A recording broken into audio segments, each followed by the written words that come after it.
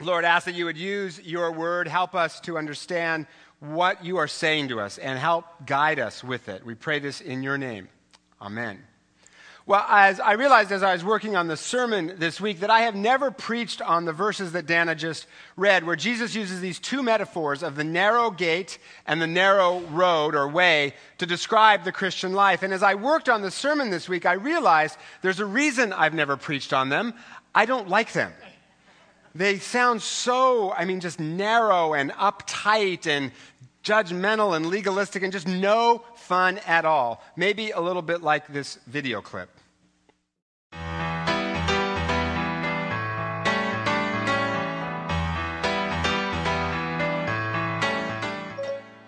This is your reminder to read your Bible or you won't get a jewel on your crown in heaven. Oh, yeah. How many jewels am I up to? You only have 72 jewels. Yeah, you're right. I could use a few more. Thanks, Sarai.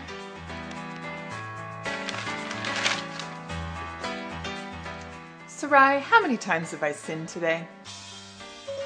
7. That can't be right. It's not even 8 a.m. 8. Come on. 9. 10. Sarai, play Running Mix. Wouldn't you rather I play Worship Mix? No, I'm going on a jog. Playing Worship Mix. Thanks, I guess. Sarai, find us the nearest belly dancing club. Calling your accountability partner. No, that's not what I said!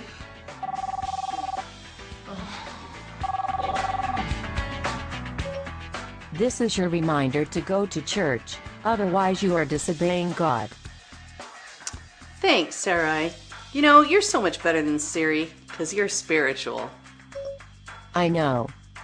Remember, God is always watching, but when He's not, I am.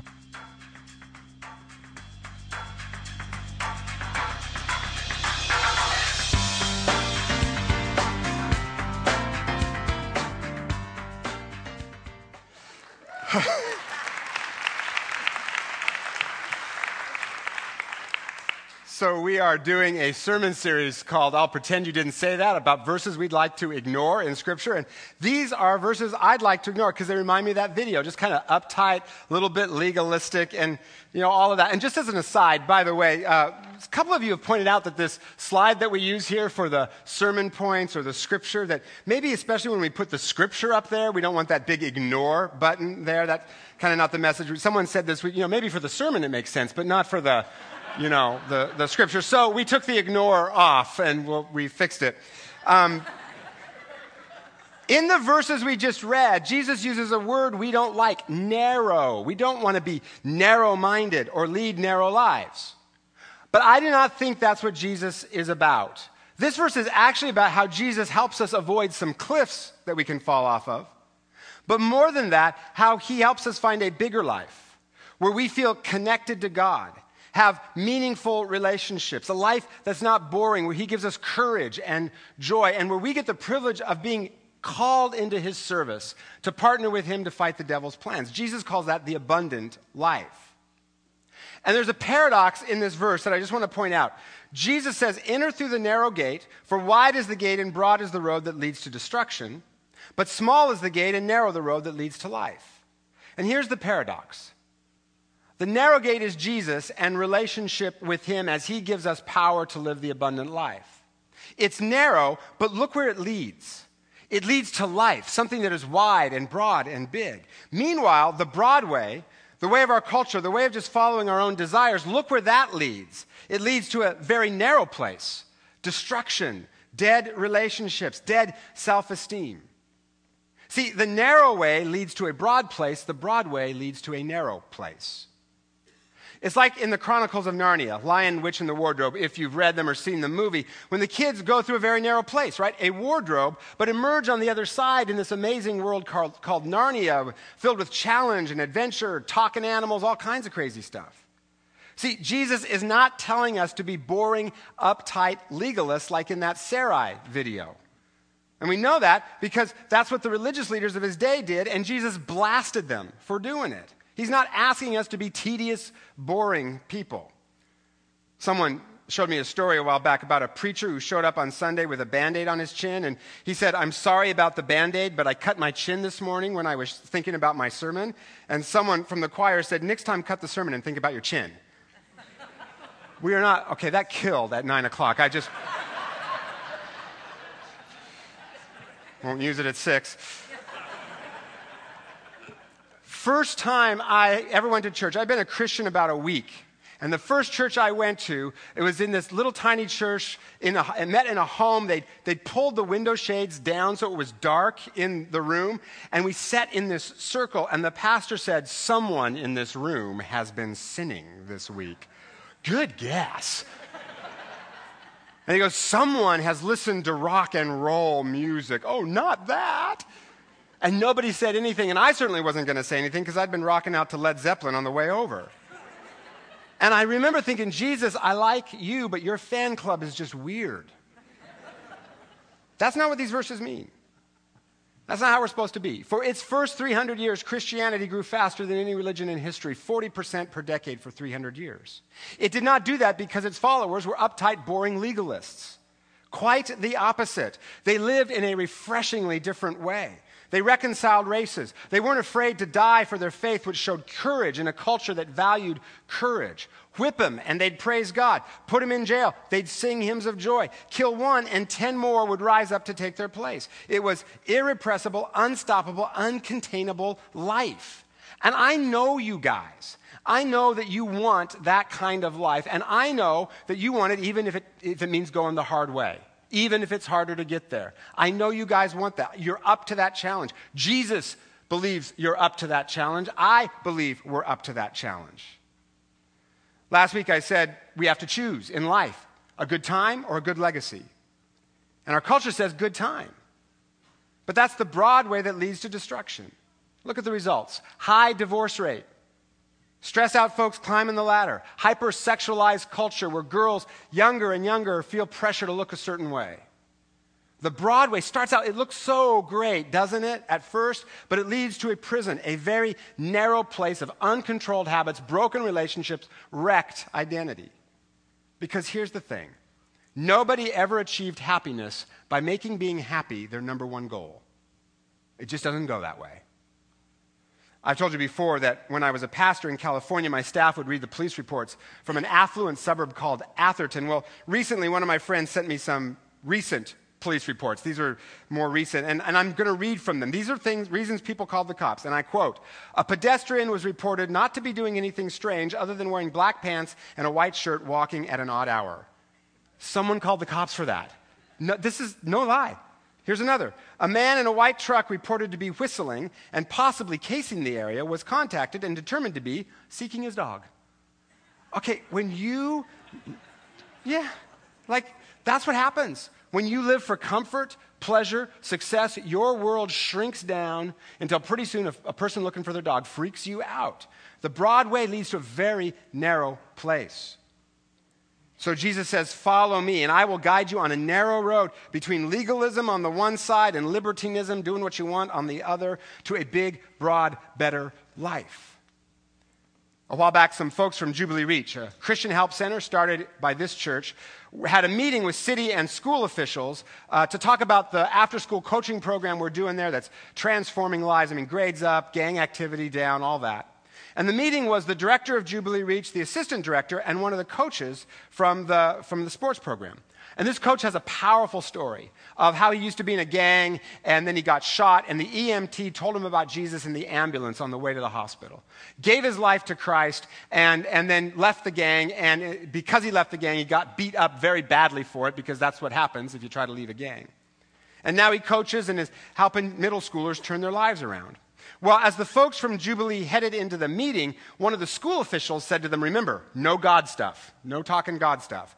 And that's fine. We're there to serve, no strings attached, just show Jesus. But then during the meeting, the city and school officials, you know who they wanted to talk to? Not the director or assistant director, the coach. because he just oozes life out of him. And so he answered all their questions, and then the same official who had said no God stuff said, oh, tell them about the God part of your story in the ambulance. See, that doesn't usually happen. But that's the kind of thing that happens when we follow Jesus. Is that road harder? Oh, you better believe it is harder. He had to leave a gang.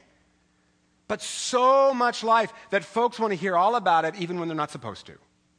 And similar things happen at Eastside Academy. And you heard a story earlier, how God gets in there and changes lives, and it's just infectious to be around. One reason you really need to go to that auction and support EA. Harder? Yes. Bigger, better? Absolutely. And the good news is we do not do this alone. We have a guide, and his name is Jesus, to take us on this narrow road to the bigger place. Years ago, I climbed Mount Whitney with a friend and one of his coworkers. It's the tallest peak in the continental U.S., and for some reason, my friend's coworker just had to constantly tell me all the things I was doing wrong. Wrong shoes, wrong food, wrong everything, and he kept saying, you're going to get altitude sickness. And I was like, okay. First night, we camped at about 12,000 feet. Next morning, they were both flat with altitude sickness. I, however, felt fine, so I went to the top without him. And as I left, I know, compassionate, huh? Hope you feel free to succeed. I'll be back, right? Well, as I left, the coworker from his altitude sickness coma said, you're not going to make it. You're going to get lost. You're going to get sick. You're not going to make it. You'll get lost. And I did get lost. But then I met a guy on the trail. He got me back on track. And there's this one section where the path gets really narrow, and there's ice on it, and either way is a cliff. And this guy kind of coached me across that narrow path. And then I got to the top, and it was just this great view. I mean, I think you could see all the way into Nevada. It was just amazing. So then I got back down, and when I got back to our base camp, I popped my head in the tent, and I said, just want you to know, I made it. Here's my point, not the sinful part, but here's the Christian point of that. The road that Jesus talks about is narrow. On one side, legalism. On the other, libertinism. Both destroy. And so easy to fall into one or the other. And the culture and the devil are always there to say, you can't do it. You're not going to make it. You can't do it. But Jesus is our guide, and he gets us to that glorious view. And there are two things we do to cooperate. Just two today. We're getting off easy. Two. First, let Jesus be our GPS. Not the culture, not our internal wants and needs.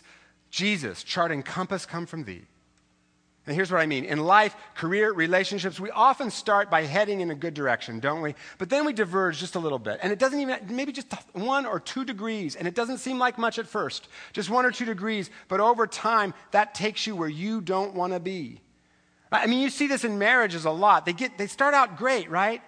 And you don't even notice it happening at first, but just a little bit at a time, you get further and further apart until the guy feels like his wife is cold and the wife feels disconnected, sort of like she's married to Peter Pumpkin Eater from the nursery rhyme. You know, Peter Pumpkin Eater had a wife and couldn't keep her, put her in a pumpkin shell, and there he kept her very well. Why do we say these things to our kids? Right? Like, that's just weird. I mean, especially at bedtime, right? Night, kids, mom's going off to be in her pumpkin shell that your creepy dad made for her. And what is a pumpkin eater anyway? Is that like a profession? And imagine that at a cocktail party, right? I'm a pumpkin eater. You go. A lot of marriages can feel like folks just in their separate pumpkin shells. And it didn't happen all at once. It was just a little degree of difference and over time, right? Or maybe somehow slowly you ended up in a place of boredom and routine and you don't know how you got there. Somewhere you vectored and you just kind of little bit at a time went further away. Or in career, you've ended up where you don't want to be just kind of gradually. See, over time, the smallest divergence takes us where we don't want to go because small things, as it turns out, matter. A couple weeks ago, my youngest asked my wife, what's the difference between a play and a manatee? And my wife thought it was a riddle, and she goes, I don't know, you mean like the sea creature? And Lucy said, yeah, M-A-T-I-N, matinee. See, just a couple of letters difference. Small things make a difference. Here's a truth that I don't like to admit. How we do little things is how we do everything. How we do little things is how we do everything. Ouch. You know, and when we start to diverge even just a little, you know, it's just a little fudge on the expense report, the company can afford it, well, it's easier to lie elsewhere. It's just a little secret I'll keep from my spouse. It's just a little drink to relax at night, right? And on the broad road, there's so much room to kind of wander around. They start so small, but over time, they take us where we don't want to be. Now, right now, that might be making you think, oh, geez, thanks, Pastor. The small things matter. And oh, great. Now I'm afraid to take any step. I might screw it up. Let me help you. You will. Of course you will. I will. Right? But Jesus is our guide, and he can get us back on track. Lots of ways he uses to do that. 4 in particular. Scripture. As we read that or hear it preached, it tells us what the right path is. And then you have to do something. You have to decide, I have to decide, that we're going to take the hard way and do what Scripture says to do. Harder, but we know it leads elsewhere. If spouses actually treat each other the way the Bible says to, that can be harder sometimes. But it leads to a joyful, really good marriage, which, as it turns out, is actually easier in the long run than a bad marriage. Right? When folks forgive each other, that can be hard. But you know what? Where it leads is a life without bitterness, which is easier than being embittered. When we help others, it can be hard, but it leads to a life of meaning and purpose. Scripture, but more than Scripture, doing what it says. Second, the Holy Spirit, who nudges us to do certain things and not do others. Community, followers of Jesus, can encourage us, and prayer. Those are the guardrails Jesus uses to narrow the road so we can't wander, can't fall off that cliff. Stick with Jesus, and he will let him be your GPS. He'll guide you. And then the second way that we cooperate with Jesus is to do little things that lead to bigger things. And I've said this before, there's a difference between trying and training. If I went out to run a marathon today, I couldn't do it no matter how hard I tried. But if I trained for it, I'm pretty sure I could do it. And it's the same spiritually. We don't start living Jesus' bigger life instantly or by trying harder. But we can do spiritual training exercises, little things that reshape our heart to have the heart of Christ. During the Beijing Olympics, Michael Phelps was under a lot of pressure to win all those medals, really high expectations. And during one of the races, his goggles filled with water, and he couldn't see the line on the bottom of the pool or the wall that he was swimming toward. Now, for most swimmers, that's it. Game over, right? But Phelps had done some of his workouts in the dark, just for that possibility. And so he counted, and on the 21st stroke, he hit the wall, looked up, saw world record by his name. Let me ask you this. Did that discipline make him constrained or free? See, it's the narrowness of training that gave him the fullness of athletic ability. And it's the same spiritually. Most of us are not going to leave a gang to follow Jesus. It's not the life we're in. But there are a few things we can do to get on that harder road that leads to that bigger life. Maybe it's investing some time reading Scripture or praying or fasting. Maybe it's to say to your spouse, you know what, we're drifting apart. It's time we start having a date night so we can connect. Guys, go to men's fraternity. That might be one for you. Jesse Rice and I started this Wednesday, 18 weeks that will help us be better husbands or boyfriends, fathers. We'll talk about career, finding adventure. Hundreds of guys say this has changed their life. And it's open to every age, but the sooner you get it, the better. So young guys, be there. Bring a friend. 6:30 in the morning, 7:30 at night, you pick. Here's another suggestion. It's a little one, but it might shape our hearts a little bit. Every pastor in the Seattle area right now is emotionally conflicted. And here's why. Because we love the Seahawks. And we love that, just thrilled that they are doing so well. I am watching them all the time. But they have an unusually high number of Sunday morning games this season. Just a lot of games on Sunday morning instead of Sunday afternoon. Now, I want to be clear. It is fine to skip church to go watch the Seahawks. That is not a sin. It's fine. I do it myself sometimes, but that's awkward. Where's Scott? He's watching the game. But because how we do little things is how we do everything, maybe just one or two of those Sunday morning games, if you stay home to watch it, that's fine, that's great. If you stay home to watch it, but then maybe come home or come back to church at night at 6 o'clock, at our 6 o'clock service. As a way of saying to yourself, to your kids, to others, hey, I love the Seahawks and I want to root for them. But you know what? I also love Jesus too. And it matters. This is my value, so I'm going to come back at night at 6 o'clock. Or, for those of you who prefer to DVR the game and then go home and watch it after church, we're going to obey a rule here. On game days, when Seahawks play in the morning, here's the rule, guys. No hawk talk, okay? No updating scores. No, that's rude. Don't do that, okay? So watch the Seahawks. I'm going to cheer for the Seahawks. I'm going to come to church as well. Besides, last week when their game conflicted with our 6 o'clock service, what did God do? He sent bolts of lightning from heaven